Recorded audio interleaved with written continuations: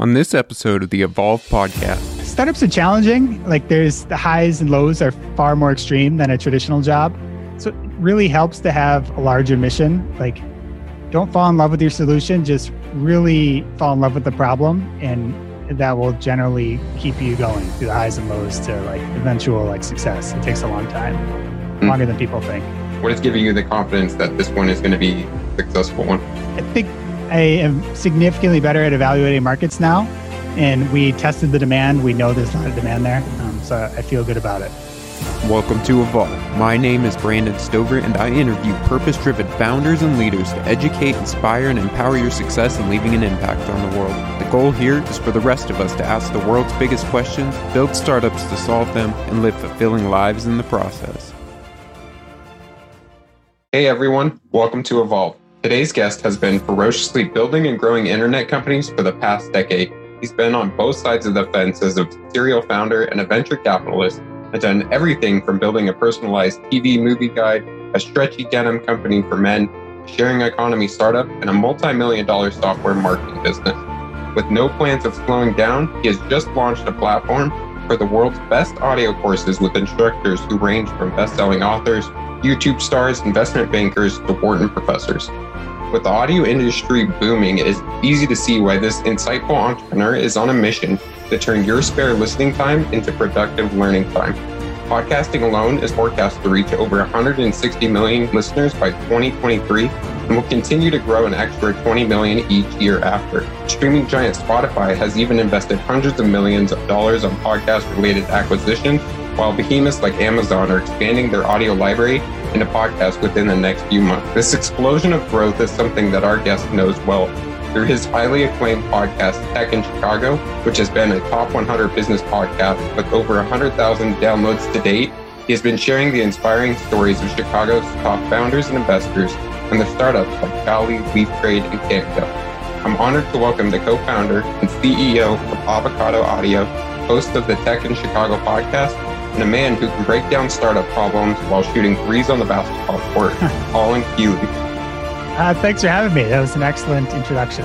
Absolutely. Well, you've had quite a few different startups in your time. Was Geneva Denim your first one, or how did you get into startups? How did I get into it? So a little bit of my background. In undergrad, I went to Macalester College. I studied econ and math, and I wanted to get into startups. I didn't have any technical chops of any sort. I was lucky enough that Seth Levine, a venture capitalist, came and gave a talk in my class from the Foundry Group. And I followed up with him after. I was like, hey, I'd love to get in startups. I don't have any really marketable skills for one. And he connected me with a serial entrepreneur that was starting his next company. And that was called Luma, which was a TV and movie recommendation company. And I just sent I guess it wasn't a cold email. I got an introduction, but kind of got my foot in the door, did an unpaid internship, and then became the first hire. And we went from there. Okay. And then you eventually decided to go on your own with Geneva? Yeah. So after that, we raised about $1.5 million. We launched some apps, didn't have enough traction. We shut the company down. That took about 3 years. And then I moved back to Chicago, where I'm from. And yeah, this was scratching my own itch. I don't know, in college I wore sweatpants. So I played basketball in college. And then I went to work, and you weren't really supposed to wear sweatpants every day. So I didn't love wearing jeans, and I'm kind of an odd body type. I'm 6'7", so I have long legs. And so I just wanted to make something comfortable for myself. I ran a Kickstarter. It was actually pretty successful. And I could have built a nice apparel business with it, but I just decided I didn't want to be in apparel for the next 10 years of my life. So at that point, around then, I applied to business school. Okay. And then eventually you had another go around with Bevy, which you shared a pretty solid post-mortem of. Can you share briefly what Bevy was and why it ultimately failed? Yeah, so I launched that at business school with a few of my business school friends. I went to the University of Chicago, and it was we rent everything you want out for different experiences. So if you wanted to go camping one weekend, we give you a really nice tent, really nice sleeping pad, things you wouldn't even think of, like marshmallow sticks and lanterns. And then the next weekend, you have some friends over, you want to do a karaoke night or something. We give you everything you need for that. So that was a similar thing where you could make a nice party, small business out of it, but I was never interested in that. I wanted something venture scale, and it proved that I kind of walked into a bad market. A lot of people raised $30 million, a few different competitors did, and they all took different variations on the business model, and nothing ended up working. So it was asset intensive. I wasn't loving it. I was like basically a low paid Uber driver. So we ended up sunsetting it. And I wrote that postmortem of like everything I kind of learned. It's at colinkeeley.com if you want to check it out. But hopefully that helps other entrepreneurs. I get a lot of people that have a similar idea and I want to be like, don't do it unless you have a really clever, variation on it, which, some people are nowadays, but I'm trying to dissuade people from walking into the market as well. Yeah. So you've also flipped kind of to the dark side sometimes and been on venture capital. Why have you gone back and forth between the two? They're actually very different jobs. So venture capital is, I'd say, more intellectually stimulating. You're meeting with super smart entrepreneurs all day, learning about new markets and really evaluating people and evaluating markets more so than operators or founders. It's more like you figure out something that works and you just have to execute on it ruthlessly. So it's a lot of, I wouldn't say repetition day in, day out, but you have to be laser focused on one thing and just do it. Why did I switch back and forth? I guess my process was through Bevy in business school. There's the New Venture Challenge, a big competition at the University of Chicago that Grubhub went through as their most famous alumni. And I met a VC through that who hated the startup, basically hated the business idea, but liked me well enough. So we kind of stayed in touch and he was looking for help and I was sunsetting Bevy. That was like my foot in the door. But yeah, I really enjoyed my time there. Met a lot of great people and continue to work with them today.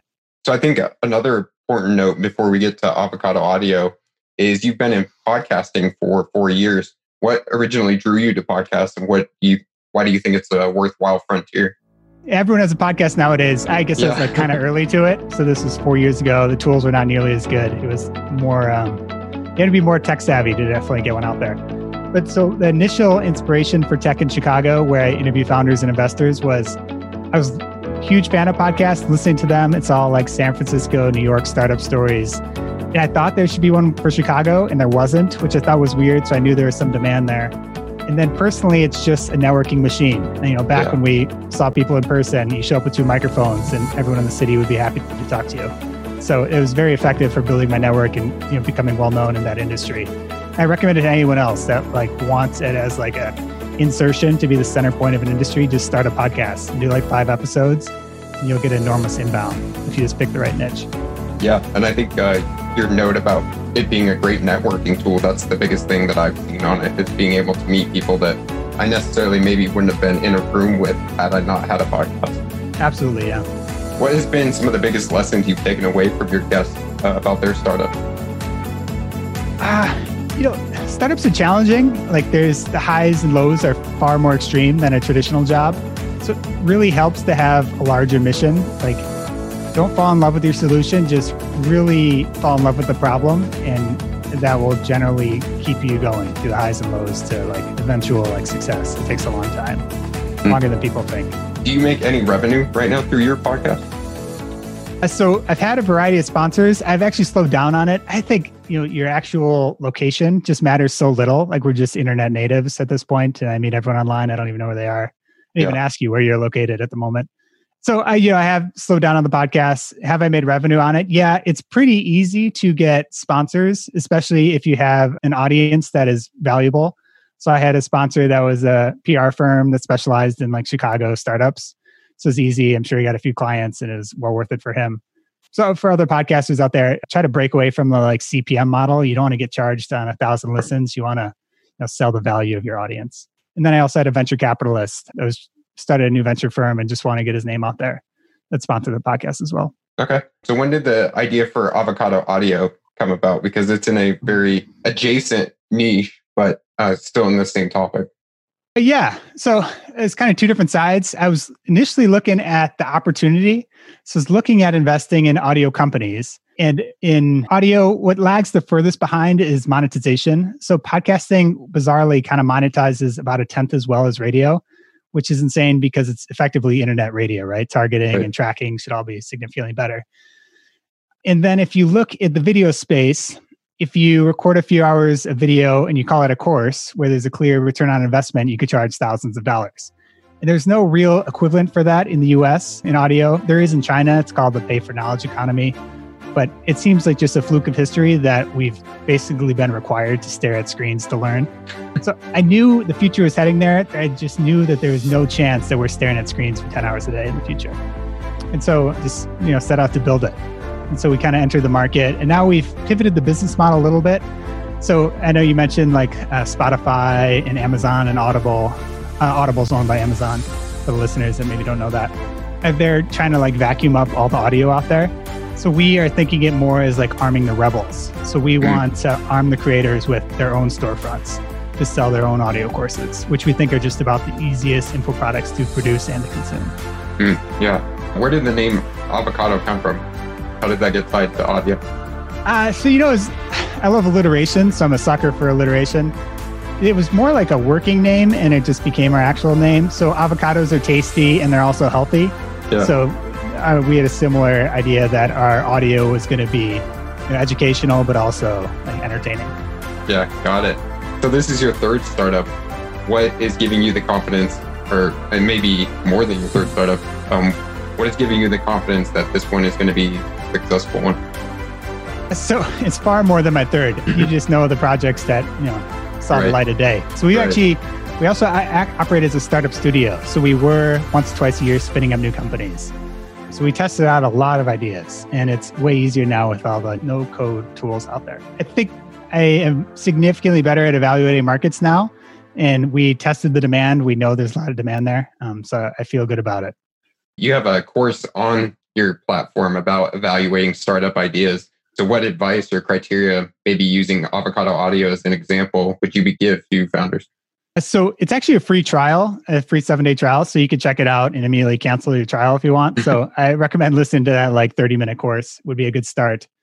My advice to founders would be take a lot of care in, selecting your next project. Don't just wander blindly in, spend a lot of time doing it because, 10 years of your life is a big commitment, or even just wasting a few years on a project that's going nowhere is a big mistake. There's been obviously a lot of interest in the audio space. I talked about Spotify and the other giants kind of moving in. What insights about the audio space have you seen that maybe others aren't seeing? There's a big trend towards bite-sized content, or like audio munchables, I was calling it. So we always try to create our courses or recommend our creators create our courses to have super short lessons, like 2 to 8 minutes. So people can consume them, doing laundry, doing the dishes, in kind of bite-sized segments. You're seeing that in podcasting as well. A lot of innovative podcasters are coming out with shorter and shorter clips. That's maybe something that most people haven't seen yet, but is definitely where the future is heading.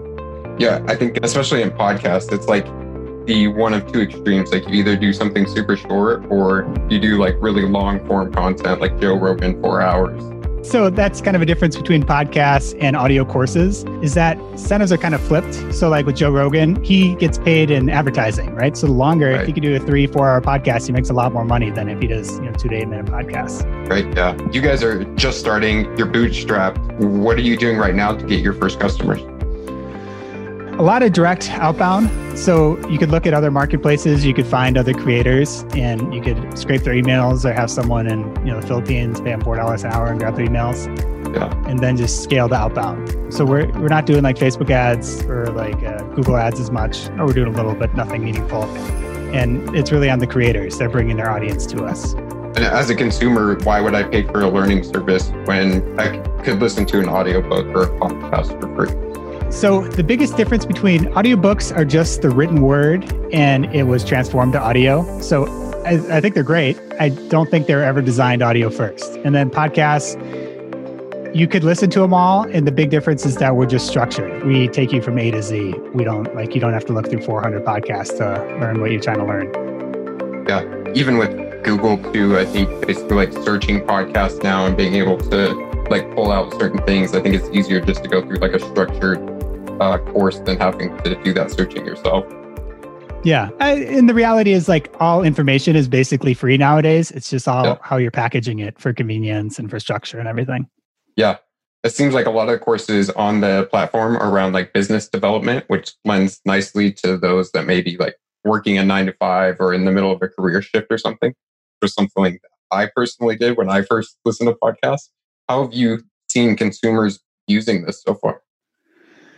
Yeah, so kind of the dirty secret in like online learning is that completion rates are abysmal. You're Right. really just selling like a better version of yourself. And people are like, oh, great, I bought this course. I want to learn something. And then completion rates are sub 5% on average. And so with audio, people just have way more ear time. And so our completion rates, blow that out of the water. That's one big thing we've learned. And then we kind of settled on the business segment because we are targeting people who have limited time. They have demonstrated, willingness to pay for learning opportunities. And business people were like the best segment initially to start. And you don't really need a screen. Most of the stuff's not visual. Not learning like programming or something that would be a little more complicated. Yeah. Do you guys have any way to kind of track the success rates or like them executing? Because when you're listening, it seems like a very passive thing. You might be doing something else. So how much are they retaining and actually putting into action later? So we've led with content. I think content is a key because most people are consuming this as a secondary activity. So we're not going to throw quizzes up on the screen so they work down at the screen. A lot of that stuff is like in the plans. We're going to build it out, but we haven't done that yet. Some creators do have like at the end of a lesson or the end of a course, they'll have some like deliverable that people will create or create, but it's completely optional. So that's kind of how you test skill sets. I'm pretty interested in the higher education space. I was wondering how you might see audio courses like supporting that education landscape. Yeah, a big thing with COVID is everyone that was doing stuff in person. So both like undergraduate education, elementary school education, and then there's a huge corporate education market where people are giving in-person talks and they all have to sort out this whole like online thing. And so a lot of them are having to figure out how to do video courses, and audio courses are just so much less work to create. So a lot of them are really pumped about it, and the engagement rates are significantly better as well. Yeah, and I think as you said, like there's a lot of different subjects that would lend itself better to, an audio course than a talking head video course or something like that. Yeah, it's super boring to stare at someone talking on the screen. What has been the best format for these courses? You had mentioned like the 5 to kind of 20-minute like munchables. How have you seen these working the best? Yeah, we like to keep them relatively short and very dense. So 2 to 8 minutes to cover a lesson generally. And then a total course is probably 1 to 2 hours on average. And we'd like the course to be so good that people end up listening to it through it multiple times. And that's kind of an opportunity you have in audio instead of video, once again, because people don't want to stare at the screen for 6 hours on repeat. But with audio, you could, if you're going to your next meeting and it's on some topic, at least you could burn through it to refresh yourself quickly on that topic.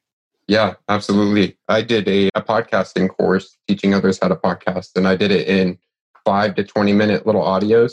And then I had like supplemental worksheets that went with it. And then anything that was technical, like they had to edit audio or whatever, I would have a video for it and just let them know, like in the audio, go check out the video.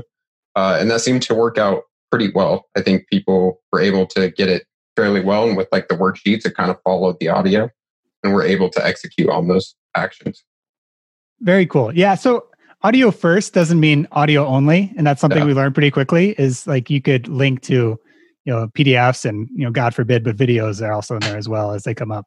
You have successfully grown a podcast. Are you using the same like marketing strategies that you did in the podcast for audio courses, or what works best for each medium?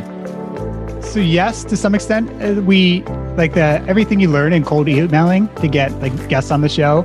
It's exactly all the same stuff I'm using to get people to bring on their own courses. And so bringing on the creators, and the creators are bringing our audience. So like our creators are our customer and they are paying us, or we're doing a rev share with them. And then the end consumer is the creator's job to bring those guys on. Yeah, right now you're building a marketplace, which is really a hard thing because it's like a chicken and the egg problem. Which side you build up first? So how are you tackling that? Yeah, that's partially why we're pivoting away from it. And by the time this is live, it will probably just be that like the Rebels approach of enabling other people. Yeah, it was effectively a bundle, and our conversion rate from free to paid was reasonably good. It was just becoming more and more apparent that the best creators wanted to stand alone. They wanted to create their own courses.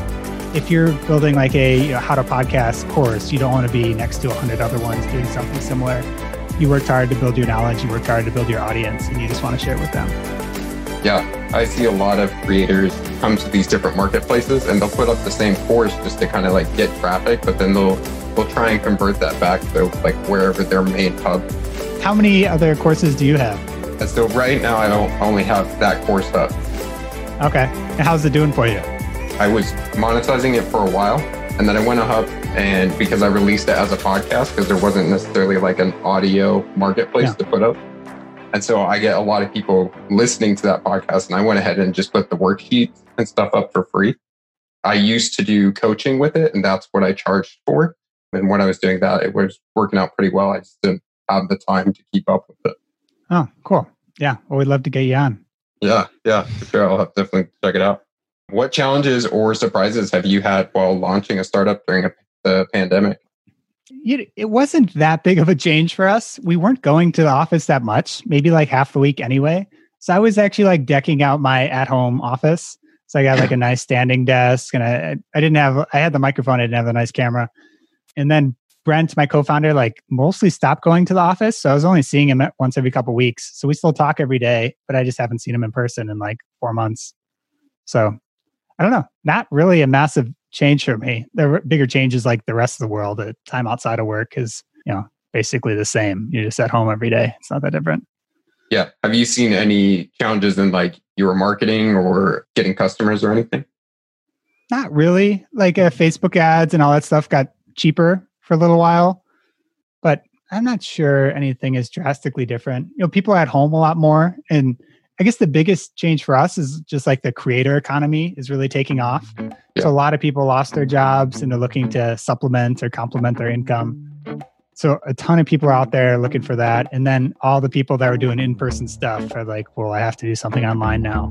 So a lot more inbound interest, even from big companies. Like, we'd like to bring this coaching to audio.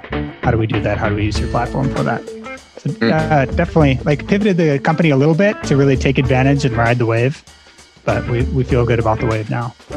Yeah. So it seems like a beneficial thing to you guys, as horrible as it could be. Yeah, I recommend to all like internet entrepreneurs, like this is a special time. People are at home, people are trying different things, like figure out how you can pivot your business to take advantage of the moment. Yeah. You wrote about what startups should do during a recession based on like analyzing some of the past ones. What is your advice for startups right now, going into what we may see as another recession? I wrote that while I was in venture capital. I wanted to see or study previous recessions and depressions and what happened in the early stage market. So what basically happens is there's a pretty big lag between the public market and the private market because all these venture capitalists have all this dry powder or like money to invest. For people who don't know what that means. And so there's roughly like a 6 to 12 months delay after a downturn happens in the public market when it actually happens in the privates as well. But I don't know if that has any real bearing on what's going on right now because the stock market hasn't really crashed. I think it just hit record highs again. All tech companies are doing really, really well because we're kind of pushed to, a progression, maybe jumped ahead a few years. So if you're doing a tech company, like valuations have not really fallen. And I talk with VCs fairly often, and it's one of the hotter Augustes in the venture market in a while. Through all the ups and downs of your own journey through the startup world, what do you think has pushed you the most going through all the different iterations? Pushed me the most. I think it just is important to take care of yourself. Like the highs and lows are pretty extreme. So I'm very diligent about like getting 8 hours of sleep, and I'm very regimented about that every night. And exercising, eating well, like doing as much as you can to control the things you can. And then you're better, prepared for the rigors of the day. So I don't know. You do it enough and you kind of like roll the punches. You run into walls and it's like, oh, I've seen you before. I'll just walk around you. And then you see the next one and it just keeps going. So I don't know. You get used to it. Yeah. I've seen you were quite an avid reader. Is there any books that kind of helped you formulate that mindset? I don't really read self-help books at all. I don't enjoy them. Like I quickly stop reading them. I have my biggest recommendations for people that haven't really read that much. American Kingpin is like my go-to recommendation for folks. So that's the story of Ross Ulbricht and the Silk Road, which is basically the Amazon of illegal drugs and other illegal things. Okay. So it's written kind of like fiction. And it is one of the best entrepreneurial stories ever, I think. He basically built like $1 billion company, all illegally, all online. So it's all the traditional startup challenges, just on a more entertaining scale. Yeah. But I think it's very interesting when you look at the drug world or, the illegal world. all of those people are entrepreneurs too. They just are doing it in a different way. Yeah, the stakes are a little bit higher. Yeah. And like how do you enforce contracts and stuff is a little more complicated. Yeah, for sure. So you went to a traditional college and you've talked about like the various alternatives that are out there. And you now have started something that's kind of adjacent in the education space. What do you think the future of higher education looks like? I think most of the not top ones go out of business because I don't think they're really delivering the value. If you could go to a top one and get that stamp and build a network, and it's definitely still worth it. So I imagine in the near term here, a lot of those businesses are going to figure out that they are not actually that valuable. And a lot of them will go under. It's my prediction pretty quickly here. I actually think most college kids should really consider a gap year. Like the biggest value of going to a decent school is like the friends you make and the network you make. And you're not doing that on Zoom. So if you're a freshman, I would say don't do it. Like take the year off. And if you're not, evaluate whether everyone else is going back to campus or not. Otherwise, I would wait a year and do a bunch of startup internships or something. Do you do any type of continuing education, like whether it's audio courses or anything now? Yeah. I mean, I read all day long. I'd save everything to Instant Paper or Pocket. Often I do text to speech, which is a little hack, 2-finger down on an iOS device will read you the text. A lot of audiobooks, podcasts. Yeah, read a decent amount as well. Would you think if you were in the same spot, like talking to your younger self, would you go through traditional higher ed, or do you think you would take one of these alternative paths? Yeah. I mean, I think I played basketball in college. I'd do that again. I think athletics is like the biggest loophole to get into basically any school you want. So like I have a cousin that's a really good swimmer now. And I was like, you should just go to Harvard for swimming. Like whether you want to actually swim there or not, you could jump out right away, quit the team. At least you're still at Harvard. So yeah, I would still go. I'd try to go to the best school I could for sure. What people don't realize is the best schools are actually the cheapest schools because they have the biggest endowments. So if you need money, they'll pay for you. Yeah, it's kind of weird. I mean, I'm a bit of a hater for schools, but I went to traditional schools as well. Yeah, I think there's a space for them. And I also think that there's a space for, these alternative educations that are popping up. And we're always going to need educated, always upskilling. So I don't think it's a scarce environment. Yeah, I think continuing education is just going to become more and more important as the world is changing more and more rapidly. So before I get to my last question, where can everybody find you, Avocado Audio, and all of that? Yeah, Avocado Audio, just avocadoaudio.com. I'm really active on Twitter, so Colin Keeley on Twitter, and then my website as well is just colinkeeley.com. DMs are open, emails are open. Send me anything if you have any questions. Awesome. Well, my last question is, how can we push the world to evolve? A pandemic is pretty damn effective, so I don't know who came up with that one, but I definitely push this technology-wise forward quite a bit. So, I mean, that is the only thing I can think of right now. Otherwise, I think like audio courses, I think we're going to unlock like billions of hours of learning. So I think that will do quite a bit of good for the world as well. Absolutely. Well, Colin, thanks for coming on the show today. I appreciate everything that you shared. Yeah, good to chat. Thanks for having me. Thank you for listening and joining the Evolution Revolution. If this episode was impactful for you, then share it with a friend, because pushing the world to evolve takes more than just you or I. Until next time, my friends, keep evolving.